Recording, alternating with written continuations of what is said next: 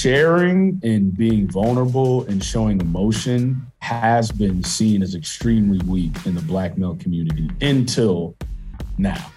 That's T. Drew. He's co-founder of One and One Life, an African-American-owned mental health and wellness performance company based in New York City. You're given one mind and one body, and we want to help make both of those better by 1% each day. Thomas went through more than his fair share of mental health struggles during his schooling days. He was regularly victimized by bullies, ending up so distressed that he became suicidal. I was right there. Like, I almost did it. Thomas had a hard time learning to love himself and stop hating the fact he was different. When he figured out how to use that individuality to his advantage, life changed. And no matter what people do to you, no matter how people treat you, it cannot change the impact that you want to leave on the world. Since graduating from college, Thomas has been striving to set a unique example for young Black men as an entrepreneur working to empower his community.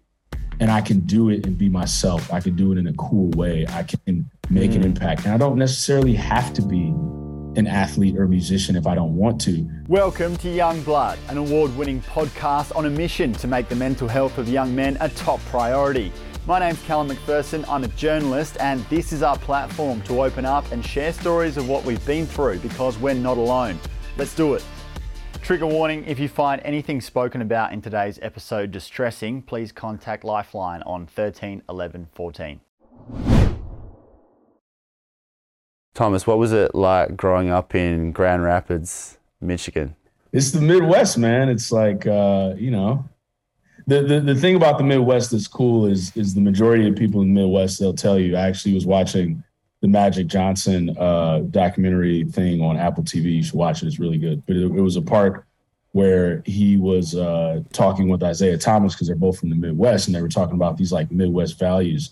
And that's why they became close friends, because of like the way you were raised and just being good people and being genuine and stuff like that. So that's what being raised in Grand Rapids, Michigan was like, man. I had I'm very, very lucky to have two incredible, I can't talk about how amazing my parents are. I could do a whole episode just on that. And I'm just a product of my environment. But being in the Midwest, it made me crave diversity, and it made me crave a bigger pond, because you can be a fish in a small pond, but, a goldfish doesn't get bigger unless you put it in a bigger tank. So I want to go to the bigger tank.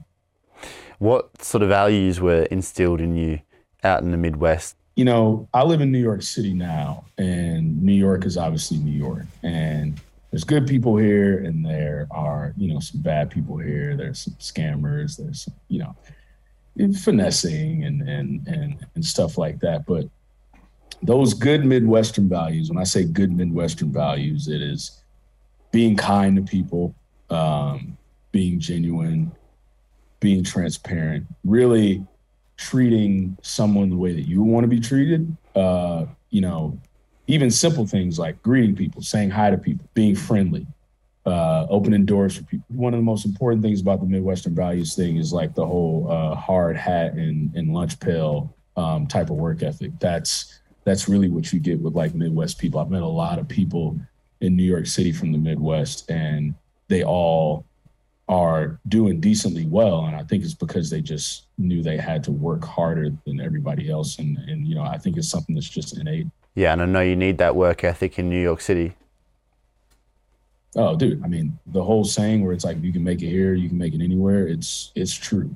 New York is definitely dog eat dog, but the good part is that it's one of the only places in the world where anything is really possible. So there's awesome people here, and as long as you're yourself and you're transparent, there's a way that you kind of end up around the right people. But if you're fake and you're not genuine, New York will suss you out and spit you out. You might be able to last in LA for a little bit, but New York will spit you out. Yeah, that's a really interesting picture of that. So how was your mental health in your younger years? Oh, man, this was part of the main reason why I do what I do. I was like an outcast, man. I was always, kind of weird in a good way. And, just because like my brain and who I was, like I was reading chapter books in third grade. I skipped first grade, so I went straight from kindergarten to second grade. I had tested extremely high in all the like IQ, gifted, talented kid stuff. So it like put me in this like bucket of the opposite of like whatever normalcy was. And so like I was younger than everybody else because I skipped a grade. And, you know, in the Midwest, like a lot of the white kids didn't really want to be my friends because I was Black. And like, you know, I came from a 2-parent home in a good family, and there was a lot of Black kids that went to my school. I went to a Catholic school. They didn't kind of grow up like I grew up, and so they didn't really identify with me, and so they didn't really want to be my friends either, because they were like, you know, you're the whitest sounding Black kid we've ever met, and you know, because I was articulate. And so you sort of felt like you were caught between two worlds? Oh yeah, man. I had this huge identity crisis. Like I was like, I wasn't accepted, I wasn't cool, I was just a nerd, you know, and I'm still a nerd to this day, but like, it's just, that's the great thing about being a late bloomer. Like the reason why I feel like I'm able to be so kind to people is because I know how it feels for people not to be kind to me, you know, way back then. And so that was where a lot of the depression came in. That's where a lot of the bullying came in. I was bullied really bad. And I had a close friend, like my best friend growing up. His dad was like a second dad to me, and, you know, Black father. And at 8 years old, when I was 8 years old, he committed suicide. And that was like my first experience with suicide. And he got stripped away from me. After that, I like no longer was able to talk to like my best friend. So that threw me in a depression, because like the only friend I had, I was no longer able to talk to. And so all of that kind of culminated in, you know, my parents put me in the therapy for that. And this was like in like the year 2000. So like, this is like when, you know, a lot of this stuff people didn't even, it still was like kind of taboo. And then because of all that, because of me not fitting in, because of me being bullied, because of me thinking people didn't like me, because of me thinking I was like an outcast or weird because of how my brain worked or whatever, there was a point when I was like 12 or 13 years old where I almost took my own life. I was right there. Like I almost did it. And then, you know, a voice came in my head, and it was like really deep. And to this day, like, you know, I don't know if it was like, you know, my grandfather that I'm named after, like my guardian angel, spirit guide, that type of thing. But he was like, you know, son, put the gun down.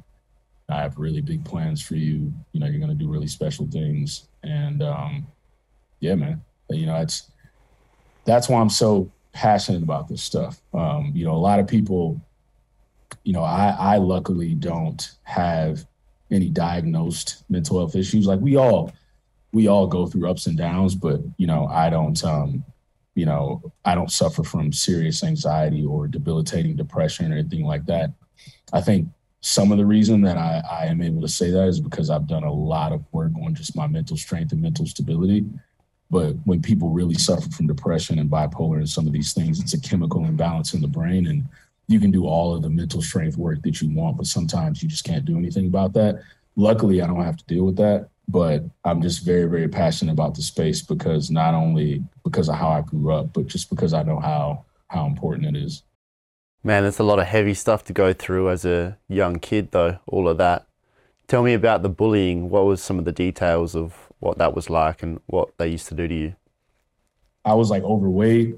I used to get shoved in lockers at recess. Like kids would like throw rocks and shit at me. Like I'll never forget one day, and this is the reason why I hate the Pittsburgh Steelers, and I'm actually an Eagles fan, because my favorite team used to be the Pittsburgh Steelers, and I had this Pittsburgh Steeler beanie hat, and this kid like took my Pittsburgh Steelers hat and like threw it in this jungle gym where like I couldn't get it, and they all were like laughing at me and like pushing me, and they're like, "Oh, you can't like go in and get it." Hate the Steelers because of that. It's funny, man. Like I actually had a kid, one of the kids that bullied me in high school.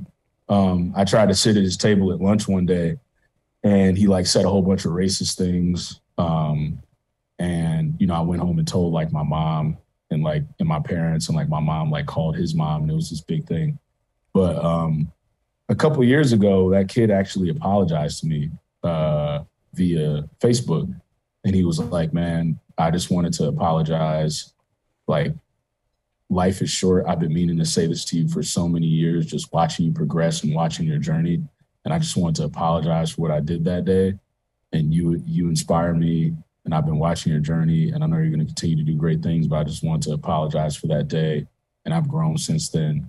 And I was like, you know what? It takes a real man to do that. And I appreciate that, bro. So. Yeah, that's big that someone would come around like that. How does it make you feel like you're someone who has that kind of an impact on someone who was raised to have that view as a young person and then have it drastically change that much that they felt like they actually had to reach out and tell you that as a man? It's a good question, man. I think that's the best long-term strategy is just kindness, man. You know, because whenever someone goes low, you never stoop to go as low as them. You stay as high as you are so they can reach you one day. That's like my thing. So, you know, I never was a fighter. I never wanted to give him that back. And all these things that I went through, all the pain, I just figured out a way to turn it into fuel. Like, you know, even in my career, like there's so many companies that said no to me when I was trying to work for them, or so many companies that wouldn't give me an internship, or so many. And like, I remember every single one of them. I remember the person, I remember the room, I remember the day, I remember the time. And I just put it in the back of my mind. And I'm like, if I think of myself as an engine and you continue to give me all this fuel, I'm never going to run out of gas. So like, as long as I just continue to be kind to people, that's why, like, as a person, you have to realize and understand like what your goal is as a human and what impact you want to leave on the world. And no matter what people do to you, no matter how people treat you, it cannot change the impact that you want to leave on the world. Anybody that meets me, hears me speak, whatever, I have always wanted them to say, like, you know, T. Drew, he's an incredible person. You know, like, oh, you've heard of him? Yeah, but like, I know him. Like, he's actually an incredible dude. And you can control that. Like, so, you know, that was my whole thing. Like, and just for him to say that, that just means that that long-term strategy worked. So if I continue to do that, like I said, I think it's the best long-term strategy. That's like a self-awareness thing, which is a whole different conversation. Yeah, but I totally agree with you in that continuing to focus and work on yourself and spend your days trying to be the best version of yourself, the best person that you can be, and treat people well, respectfully, and then eventually that energy comes back around. But it just must be moments like that must sort of reaffirm the fact that you've been on the right path and just how far you've come, I guess, as well. How did being treated in such a poor way when you were a kid, being bullied, and then also going through your friend's father's suicide, all of this stuff, how did that make you view yourself as a person? Like, what was your inner dialogue? I've always talked to myself. Like, I've always had this dialogue. My brain never shuts off, ever. Depending on the type of person that you want to be and you know, the type of mindset that you want to have, you can train yourself to get there, but you have a choice. You can either go down the negative self-talk route or you can go down the positive self-talk route. And even when things feel like they're bad around you, the only thing that's going to lift you out of that is continuous positive self-talk. Because that narrative in your head is going to be true, whether it's positive or it's negative. The story that you're telling yourself is going to manifest. Oh, that's one of my biggest things, man. Thoughts become things. And it's for everything, either negative or positive. So I choose positive. I always, like, my biggest shift, it happened to me in 2017 because I read this book called Think and Grow Rich. It's like my favorite book ever of all time. And like, I've read a lot of books and that still is like my favorite. That and the Four Agreements is great because the Four Agreements has just a crazy way of simplifying everything in life down to four concepts, which to me, like, one of the most brilliant things that you can do is take something complicated and simplify it. But I agree. Think and Grow Rich to me it made me take hold of my subconscious mind in a way that I never had before. And I retrained and reframed how I thought about everything in life. And literally as I did that, I just started to see stuff manifest. Like, and the whole thoughts become things thing is it's because you have a choice. And if you think about it as simple as this, you either have a choice to think about and let what isn't going right dominate your mind, or you can think about what you want to go right, who you want to be, what you want to happen, and you get obsessed with that and then let that come to you. So it's a difference between, instead of living in a lack mindset, you shift it to an abundance mindset. Yeah. And you have to do it continuously. And it's like, just like everything else, like how you lift weights and all this other type of stuff. It's like weightlifting for the mind. It's crazy how stuff starts to change, but it has to truly be in your subconscious mind. And then you're looking for it as well. So you're looking for the positive in every situation after you've conditioned yourself to think like that, rather than looking for the negative. And then you're going to see that, and it's going to feel like your life's full of positive things, or at least the positive things are going to mean a lot more. But it doesn't mean that there's necessarily more positive stuff going on even than there was before. It's just that that's what you're choosing to see and look at. But then inevitably, it'll probably actually result in better things happening to you some of the time. I mean, bad things still happen to good people, but a lot of it isn't necessarily our external reality. It's how we choose to perceive it and what we look at in our day-to-day that makes the difference between someone who's having a fulfilling life and someone who's looking for threats and danger everywhere and can never feel content or at ease.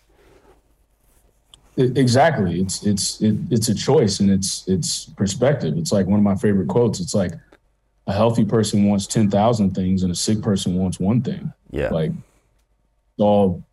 it's all perspective. And so when you really understand gratitude and you live, in a real space of gratitude, you start to become grateful for like the smallest things. And, I've gone through a lot of things in my life personally, health-wise and stuff like that. But the way that I get through it is just being grateful. Like, everybody's always just like, yo, like, a lot of people, people ask me, are you happy? Because they know, entrepreneurship is obviously very hard and dark and lonely and like all this other type of stuff. So a lot of people, friends or, whatever, even on stuff like this, when I get interviewed or when I talk, like, a lot of people love to ask, just because I always have energy and I'm inspiring and I'm positive. They're like, are you happy? And I'm like, happiness is like relative, man. It's like this, because in order to be happy, you have to be sad. Well, happiness is an emotion. I do some work working with school kids talking about well-being and mental health. And we were talking about happiness a few weeks ago, and just the concept of aiming for happiness as a goal. If you ask most people, what do you want? They say, I want to be happy. But then if you ask them to explain what happiness is, they can't do it. And then if you ask them, is it possible to be happy all the time? Everyone says no. So if your one aim is to be happy, then you're destined to not make that. Like, it's just impossible to be happy all the time, and that shouldn't be the one goal. Not that I'm telling everyone what to aim for in life, but it's more like fulfillment and purpose rather than that emotion of happiness. That emotion comes along the road. But like you said, you can't have the sunshine without the rain. If you don't have struggles and challenges and dark times in your life, then you can't experience happiness because you've got nothing to compare it to.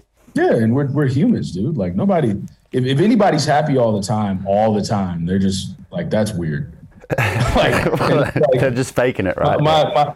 Yeah, right. And like my other thing is the other thing I realize is that, honestly, it's like happiness is kind of like a choice, man. Because it's like you can always figure out something around you to be grateful for. You want to know why? Because there's people with no water, there's people with no food. There's people that can't walk, talk, hear, see, and you'll meet some of those people that have never been able to see their entire life, that haven't been able to walk, they're wheelchair bound, and they're in an amazing mood, and they're happy because they're grateful for what they have, and they're grateful for what has been given to them, even though they have never experienced the joys of doing what you and I can do right now. Yeah. Talking to each other.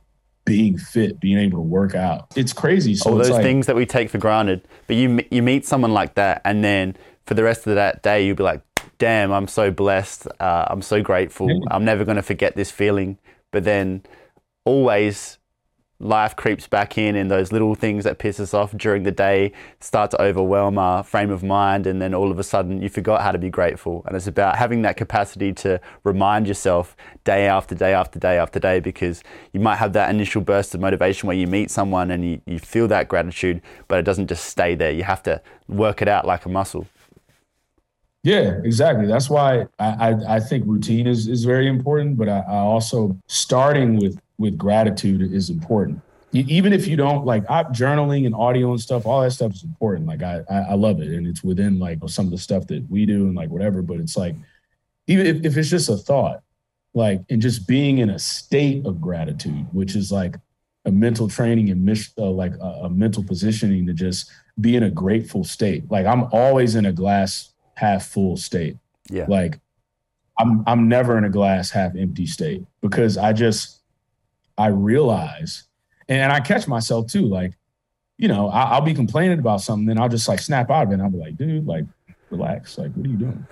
Like, but it's that it's snapping like, out of it that's the key. And it is a choice to see that glass half full or glass half empty. And that's the skill, if you like, or at least the habit is catching yourself, snapping yourself back out of it and knowing that you're the one who's actually deciding to feel that way. I'm interested, what was your experience of going through therapy like as a kid?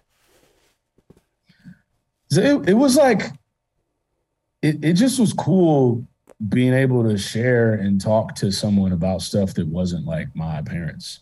I personally think everybody should have some type of therapy. And like when I say therapy, everybody should have someone that they're talking to that isn't in their immediate family circle that doesn't really have any bias to just help them work through stuff. Yeah. And like for me, my mental performance coach kind of doubles as like my therapist. So, you know, we work through and, you know, we'll talk about like executive performance stuff. You know, like one of my biggest problems my whole life has been imposter syndrome. And like I've been able to work through that, but also just like talking about stuff and helping just continue to help me reframe it and keep me in a good state of mind.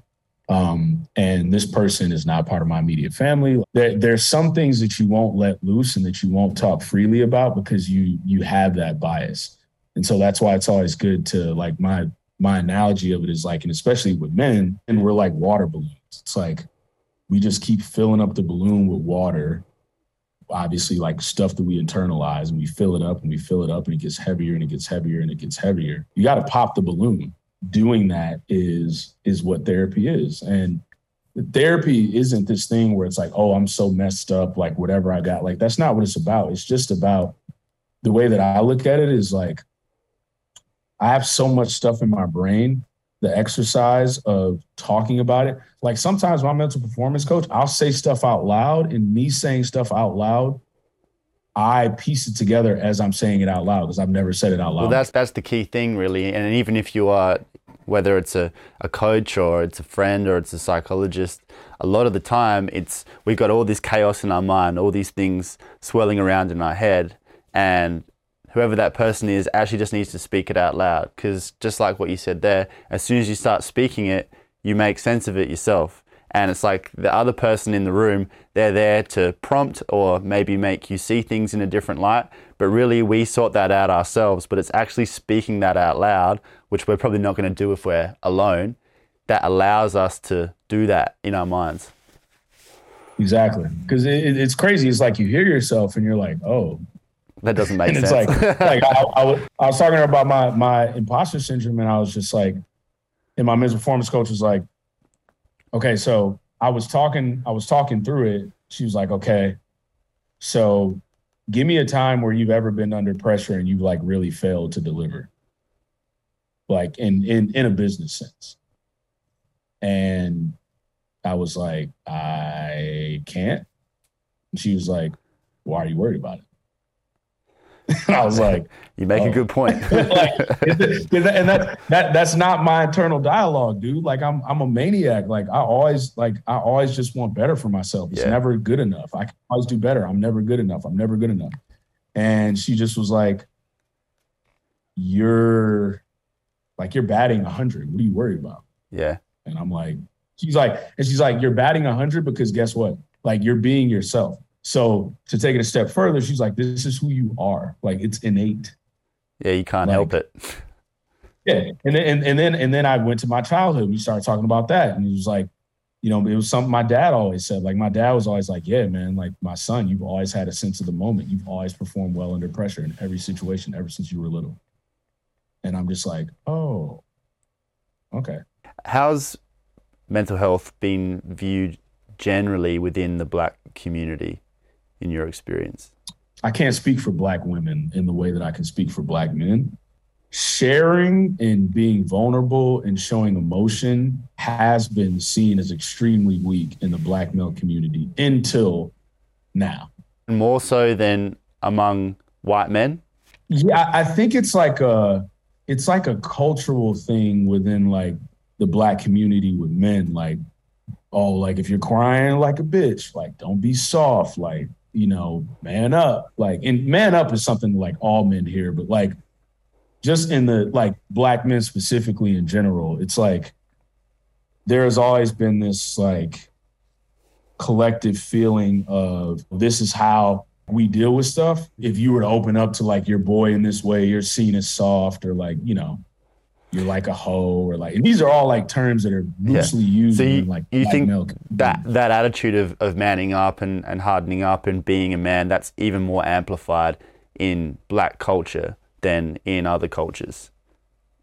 Oh yeah, because of like the burden of like Black men. It's sad and it's unfortunate because Black men have been like conditioned that way just because of slavery and racism and all this other type of stuff. We always carry more on our shoulders than we should, and our shoulders are broad, but we think they're a lot broader than they actually are. Is it from history and having more of a burden to just be able to survive and get through the day, and being oppressed as a culture that has conditioned that attitude among men, because there was more of a feeling of threat that if you ever let any emotions slip or let that wall down, that could result in you actually dying that day or something really serious happen to you? Yeah, I think you're exactly right, man. Hit the nail on the head, because and it's a difference in community. So like Black men growing up in the hood, it's like it's exactly what you just said.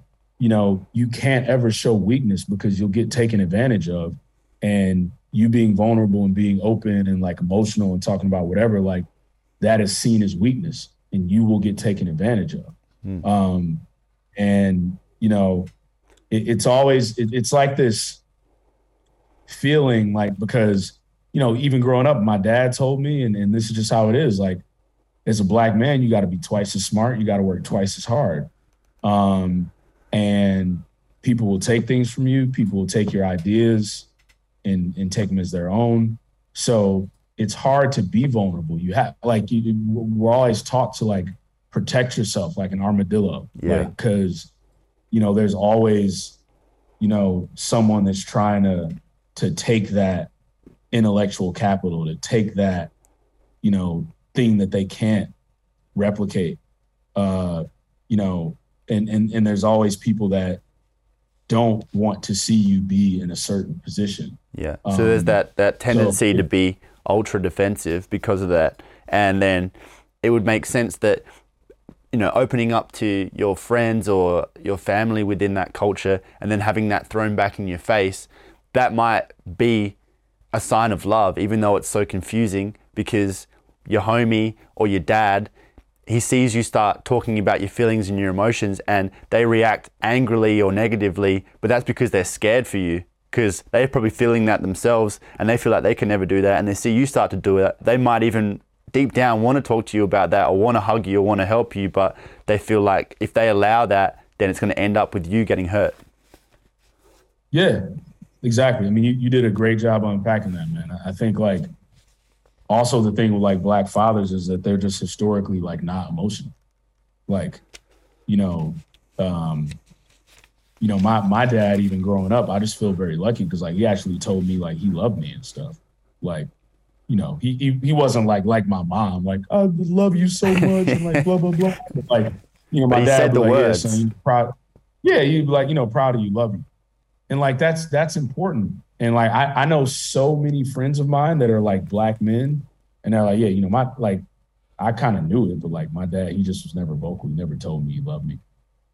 You know, like it's little stuff like, and then me as a father, like I don't have any kids, but you know, hopefully I will someday. And I'm gonna damn near love bomb my kids. I'm gonna be the type of, oh dude, I'm gonna be the type of dad, like I'm like, my kids are gonna like be like, they'll be like, Dad, get away from me.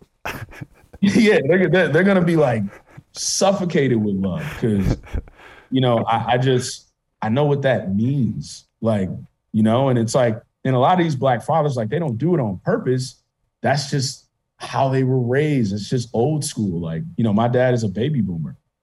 I won't give his age, but he's a baby boomer. You do the math. Like, and, Black fathers in the baby boomer Black fathers or Black parents, they grew up in the civil rights movement. They grew up like in racism. They grew up in like all this stuff I'm talking about. Mm-hmm. And so they're like hardened by that, and like for good reason. But how do you think it affects how do you think it affects Black sons when their fathers don't ever tell them that they love them? Oh, I mean, like, dude, I've seen so many videos on like social media where like, Black sons have beef with their fathers that weren't around, and then they, go, they kind of patch up the beef, and like the father tells the son he loves him for the first time, and the son breaks down and cries because it's like all this pent up, built up, like, unmet need there. Like it's like that for majority of like, Black fathers and sons. And, like I said, I was one of the lucky ones. And I also know other fathers who were like me, because like I've seen it like with my friends. I like be around, some of my friends and their dad, and it's like, oh, love you, son. Like, oh, like, and I'm like, it's great. Yeah. But it's not the norm. But I think what my hope is that the millennial generation, as we're having kids, that it will be the norm. And even like, it's also good because I remember like growing up, for example, when I was watching the NBA draft, like, the majority of kids drafting the NBA were Black. And, as I was growing up watching the draft, like in the early 2000s, you didn't see a lot of players with parents that were like at the draft. Like you didn't see a lot of fathers there. You didn't see a lot of, and today, like the majority of the Black players at the NBA draft have both of their parents there, and their dad is there. I'm like, this is great. This is amazing. So you can see the progress, but it's a generational thing. It's not something that happens overnight. It happens decades on decades, and then when you're 50 years down the line, then hopefully it looks different, and hopefully you go in the right way rather than going the wrong way. We see a lot more examples of super successful, hyper-masculine African-American men, or African-American men within hyper-masculine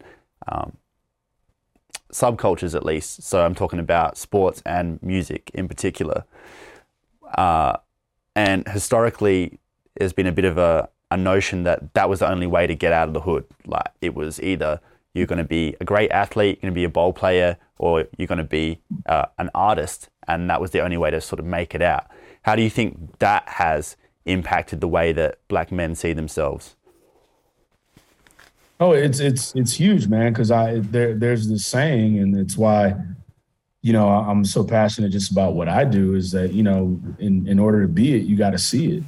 So like, yeah, if all we're seeing growing up is men that look like us playing in the NBA and being, musicians and actors and stuff like that, not like entertainment is great. Like I love entertainment. Like it's whatever. But like, I think there's only like 3 Black CEOs in the Fortune 500. I think there's like, around like 3% of all institutional capital is managed by someone Black. And I'm talking about like pension funds, venture capital, like all that other type of stuff. And then making it to the NBA or making it as a rapper is like a tiny percentage. So very tiny. If you have the whole population gunning for that, and then they don't see a whole lot of other options or examples out there, then there's a whole lot of people who aren't making it, at least in their view. Dude, I'm the biggest proponent of like believing in yourself and having a vision, because that's where it starts. Like if you don't believe you can get to the NBA, you're not going to do it. If you don't believe that you can do this, you're not going to do it. But I also have developed a love of data over the last like 5 years of my life, and like you're exactly right. Me doing what I'm doing, I'm supposed to do this. When I was 7 or 8 years old, I wrote and I had to do this autobiography for class where like we wrote in this book about our life. And I wrote that I wanted to be an entrepreneur and own 7 businesses and move to New York City. I wrote that my hobbies were basketball and reading. I didn't put in that I wanted to go to the NBA. I said I wanted to be an entrepreneur and own 7 businesses. So like there was a period in college, because I played college basketball, there was a period where I would say from like 16 to like 21, I was like, I'm gonna play professional basketball. That's my thing. But in the back of my mind, I was always like, but I want to own a team though. And I want like, while I'm playing basketball, I'm going to use it as a platform to launch my business ventures and all sorts of stuff. So you were always thinking bigger. Oh, always. And my coaches always told me, they were like, your brain is too big for basketball. and that always messed with me though, because I was like, why does it have to be that way though? I can't have a big brain and do basketball too. And then they were like, well, like, I think if you were to just focus on basketball, I think you would be doing yourself a disservice because of your brain. And I'm like, And that always like stuck with me. And so this is why Kobe Bryant has always been my biggest inspiration, and why like his death, I'm never going to be right from that personally. But like we were starting to see, he was one of those, like Kobe was brilliant. Like we were starting to see his investments, his business, his ability to storytell, his mind, the way that he took this concept of Mamba mentality, which essentially is whatever your profession is, being the best at it because of attention to detail and an insane amount of drive. He was showing us that it was possible.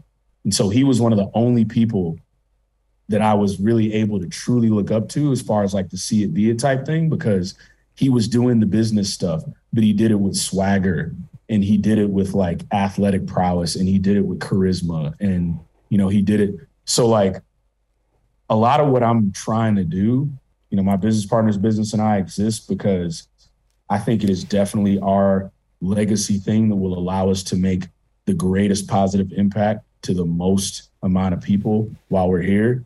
But the other reason why the business exists is because in doing it my way and presenting myself in the way that I do, and being able to go in rooms and, suits and do what I need to do, and being able to go on panels and speak and deliver who I am in this way, there's going to be some young Black entrepreneur somewhere. And I know because it's already happened to me, and I'm not even like successful in my own estimation yet, but there's going to be some young Black entrepreneur somewhere.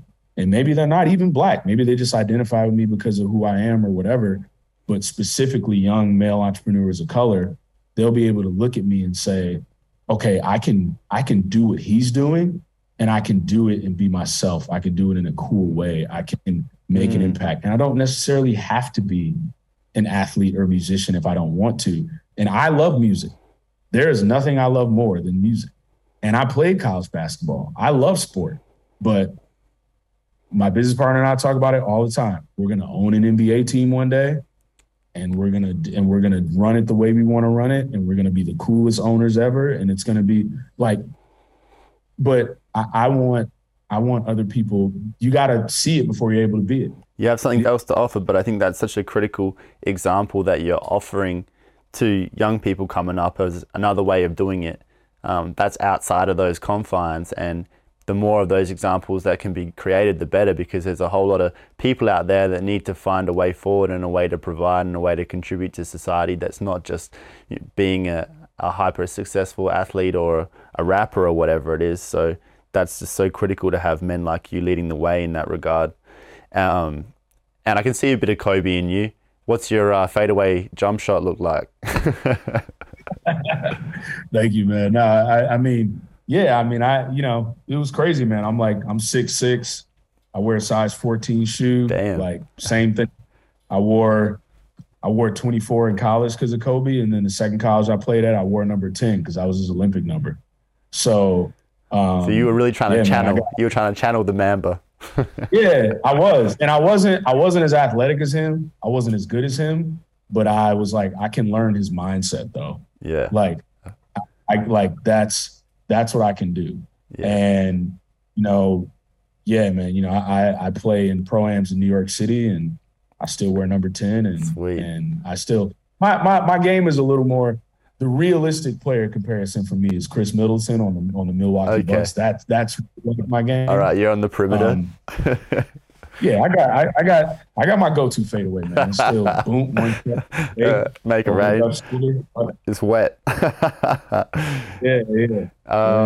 So Thomas, Black Americans are incarcerated at 5 times the rate of white Americans, and Black households are substantially less wealthy generally than white. I think the poverty rate's about double. What impact does all of that have on mental health?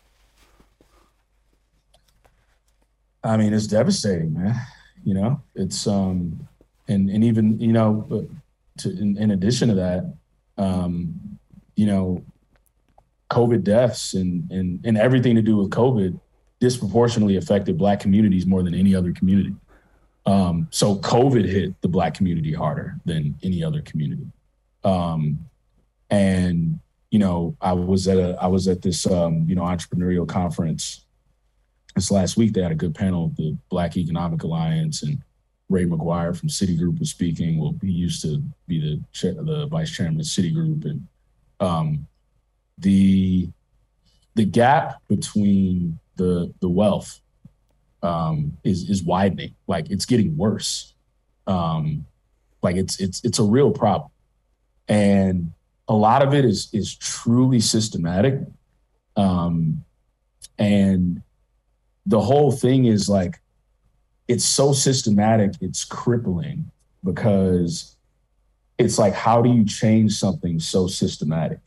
And I think there's a couple of ways and reasons why it's important. One is, I truly think that entrepreneurship and financial literacy will be the way that we close the Black wealth gap, those two things. But as a people, we also need to stop the whole crab in a barrel mentality that has been conditioned for us to have, because it's been so hard for Black people to get to a position of influence, wealth, power, that when one of us gets there and we have an opportunity to bring another one of us up, we don't want to, because we feel like we should be the only one there. It's very bad. It's very sad. It's very systematic. And that's another reason why my business partner and I are so focused and passionate about getting our story out there and being able to say, here are 2 young Black men that put the ego aside, that knew that they could be better together, that are passionate about bringing up others like them, and completely pushing the whole crab to the barrel thing aside, because we truly know that we're better together. And I've dealt with it, like, currently, like, funds that are led by Black people that raise all this money, that say they want to invest in Black-owned companies, but they actually don't, and they raise the money for the wrong reason. Like, it is bad. And so that is how I truly think that we can do something about it. But and not selfishly speaking and like trying to put what I'm trying to do on a pedestal or whatever, but it will truly be the people like me and other people that will actually make a difference in this way, because the people that we bring up, like, the only reason why I want to be successful and powerful and very wealthy at a high level, so I can extend the olive branch, that's it.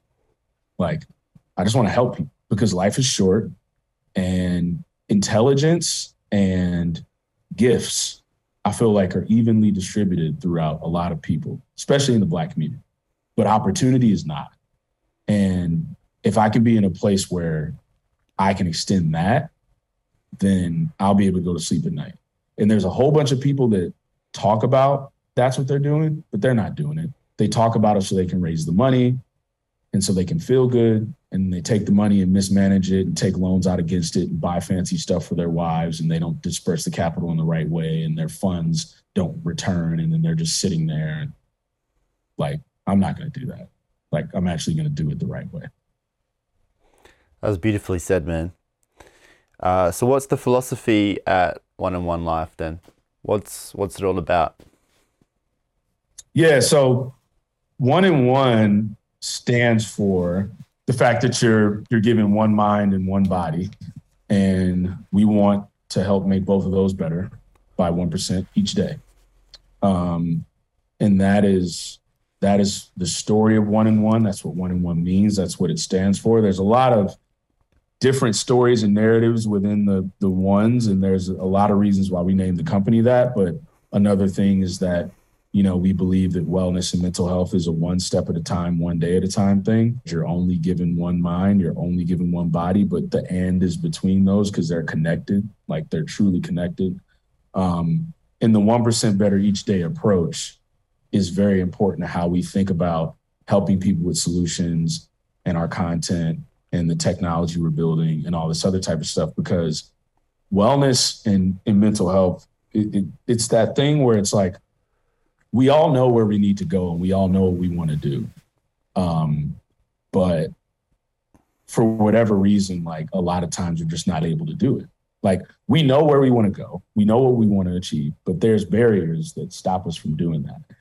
And one of the main reasons is because wellness and all that is not a one size fits all approach. And it's all this information out here and all these tools and all these things. And, you think that you can do what this person does to get their result, but it's not like that because you're a different person. You're just different. And the other thing is the majority of people, when they set these goals for themselves and they want to achieve something or get better in an area, whether they want to, the way I break it down and what 1 in 1 kind of solves and what we're working to solve with our solutions is, people want to become happy, wealthy, and fit. It's like it's the trifecta. And so like, in order to do that, when people try to do that and they go on that journey, most people look at the whole staircase. And when you look at the whole staircase, you're sure to get overwhelmed. Like majority of us do. Yeah. And when you get overwhelmed, you stop and you start and stop or whatever. So the other thing that 1 in 1 stands for is instead of looking at the whole staircase, we just want you to focus on that first step and then the next step and then the next step and then the next step. And then when you look up, you'll be a long way up the staircase. But if you look at the whole staircase, you might not even start. Yeah, that's great. I love the way you put that. And I think that stops so many people from getting started on whatever their goal might be, or they see whatever their dream life is, but it's so far away from them that, like you said, you might not even take that first step, might not even start on that journey because you look at the end of the road or what you think the end of the road is and it just seems impossible, so you don't even try. And that's such an attitude that can permeate through so many people's lives, and you're making it far too complicated. You're thinking too much. As much as thinking is an important thing, taking that action and trying to just put one foot in front of the other and not overthink to the point where you just stagnate and don't go anywhere, that's massive. What sort of an impact have you seen 1 in 1 Life make in the community thus far? It's a good question, man. I mean, living in New York and since we've been doing the content stuff, it's been a few things. I've been walking around the city sometimes and like I'll have, one of our like company hats on with our logo. And like one time I had someone come up to me and say they knew the company and that they did like amazing stuff for them and they loved our content and what we did and reading it and all this. And I was like, wow, really? And they were like, yeah. And I was like, wow, like, that's my company. I really appreciate that. And they're like, what? Like, no way. Like this and that. Stuff like that is cool. I think the main impact besides like people doing stuff like that, like I've had people say like, I use your product reviews to purchase like the majority of the wellness products I purchase, which is cool. Obviously, like people just talking about our content, free stuff that they get to read and digest. But the stuff that's really hit me has been from our mental health podcast, because that's just, such a niche community that we're building within the media landscape and content that we do. And, we've had DMs and like comments and stuff like that where it's like, yo, this podcast saved my life. Like, Danny and the episodes you guys are doing, like, saved my life. Like, I read this one comment where it was like, if my cousin would have had, this show, maybe he would still be alive. Like, stuff like that. Yeah, I get that too, man. And that sort of hits you different. And that's why, it's a big reason why I keep doing this show is for messages like that and people that you've never met before reaching out like that, and then telling you about a personal situation in their life, and how listening to whatever you just put out help them to process that or help them to see something differently. And that's amazing because you're part of that. And for me personally, that makes me feel like I'm doing as much as I can as an individual to have an impact in that sort of a way. But it's those quiet impacts, those quiet ripple effects where, they're not necessarily you winning big awards or making a whole bunch of money or loud stuff, but it means so much more just having people respond to the content you make for the reason that you're making it. Because you're a content creator like I am. We spend a lot of our time and energy making this stuff and putting it out there, and you never know who's watching and who's listening to it. And anytime you get that back of people saying, yeah, this really meant something to me, that fires you up to keep going, because it's not easy to keep putting this stuff out there. Exactly. No, dude. On the business side too, it's just like we have a partnership with like one of the biggest companies in the world. They knocked on our door. They like what we're doing so much that they want to be the vessel to allow millions and millions of people to experience, a content product from us. For all the failures that, we've had as a company and stuff that we've done wrong, stuff like that just lets you know that you're on the right path. Yeah. And you've got to stay in the game. You've got to stay in the game long enough for those opportunities to arise, because most people will start something off. They have that initial burst of motivation. They're like, yeah, I'm going to do this thing.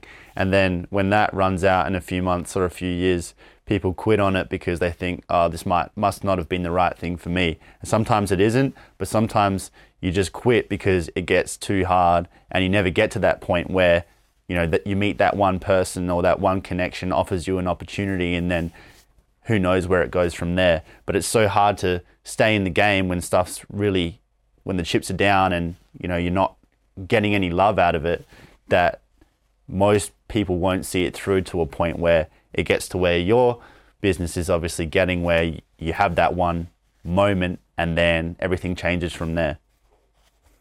Yeah, man. I mean, it's so many sayings and just in stories and stuff, because I like, stories are the best way to kind of learn things. That's really how stuff sticks. And it's a lot. It's so many that I'll always remember. Just a couple of my philosophies, man. It's like, you only got to be right once. That's like one of my favorite things. Like you only got to be right once, but like, you're never going to have that one time or that one thing if you don't keep going up to bat. And like, you got to keep going up to bat. And realistically, you only got to bat like 30% or like 20%. Yeah. You just got to keep going up to bat. Just stay, you know what I mean? Got to stay at the plate though. Like, you just got to stay at the plate, man. Like, Giancarlo Stanton goes to the plate, hits a 500-foot home run. It's not like he's batting 50. He's probably batting like, I don't know, 30, like whatever. Just because you're right once.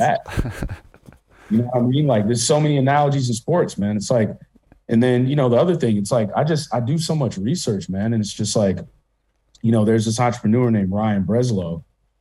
He founded this company called Bolt. And, he's, very young entrepreneur, very successful. Bolt has like a ridiculous valuation. He pitched over 100 times. You hear these stories all the time, and all the great stories, all the people that you look up to, they have this history of failure that they can look back on, because the one differentiating factor between those who want to do things and those who actually do it is the fact that you don't give up and that you try again. And if it actually worked out in the first place, it wouldn't be a very good story, and it also wouldn't build you into the character that you need to be able to see it through. And yet you can know that, you can see that repeated around all the people that you look up to, books that you read, stories that you hear. But when you're actually going through it and you're actually being called upon in your own life to keep pushing and keep persisting, you feel how hard that is. But I try to remind myself, this is your story right now. It's meant to be hard. Otherwise, everyone would do it. Yeah, that's my, like, another two things that I think about all the time, man. It's like, one of Jay-Z's favorite lines is like, the most brilliant thing we ever did was just not give up. Like, that's always stuck with me. And it's because, man, you know where Jay-Z came from. It's like, Jay-Z could have been killed and he turns into a billionaire, self-made. what he always said was, the most brilliant thing we ever did was just not give up. My social media bio, my Instagram bio just says keep going, because just got to keep going. Keep it simple, right? Keep it real simple. Yeah. You either keep going or you don't. Yeah, that's honestly the difference, man. Like, that's the crazy thing, because so many people are smart. So many people have amazing ideas. So many people have like cool stuff, but very, very, very few people have the ability to persevere when it gets like really, really, really hard. And if you think about it, as long as you just don't quit, you're going to win at some point. You don't necessarily know when that is, and you have to have this knowing that it's just going to happen. And as long as you just continue to push, you're going to get there. But it takes perseverance and patience. It takes adaptability. It takes vision. It takes being obsessive with the goal and the why, and it has to be the right thing. But if you just don't quit, you'll get there. Yeah. And either you'll get there faster. It's like the whole thing. It's like this illustration. It's like this guy, he's like digging. I don't know if you've ever seen it. It's like many different type variations, but it's this guy. It's like digging for diamonds, and he's like digging, and it shows like the trail of him digging. And then it shows like the diamond behind the dirt that obviously he can't see because he's digging, and he's digging and digging. And then he gets tired and he just stops and he just goes out. And then this other man comes down and he digs for 5 minutes and he reaches the diamond.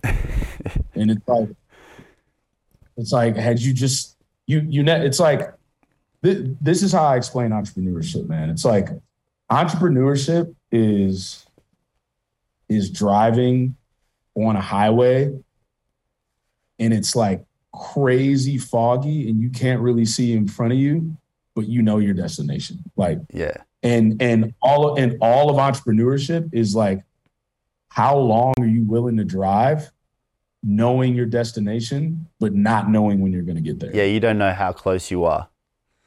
And you're never going to in that initial period.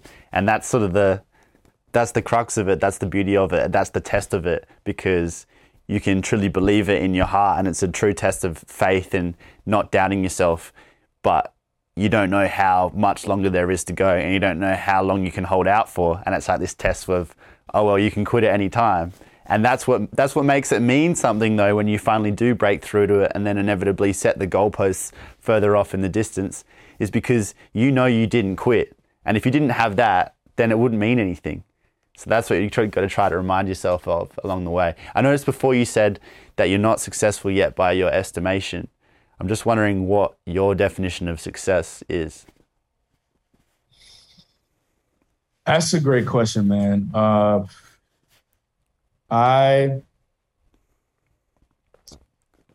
My definition of success is to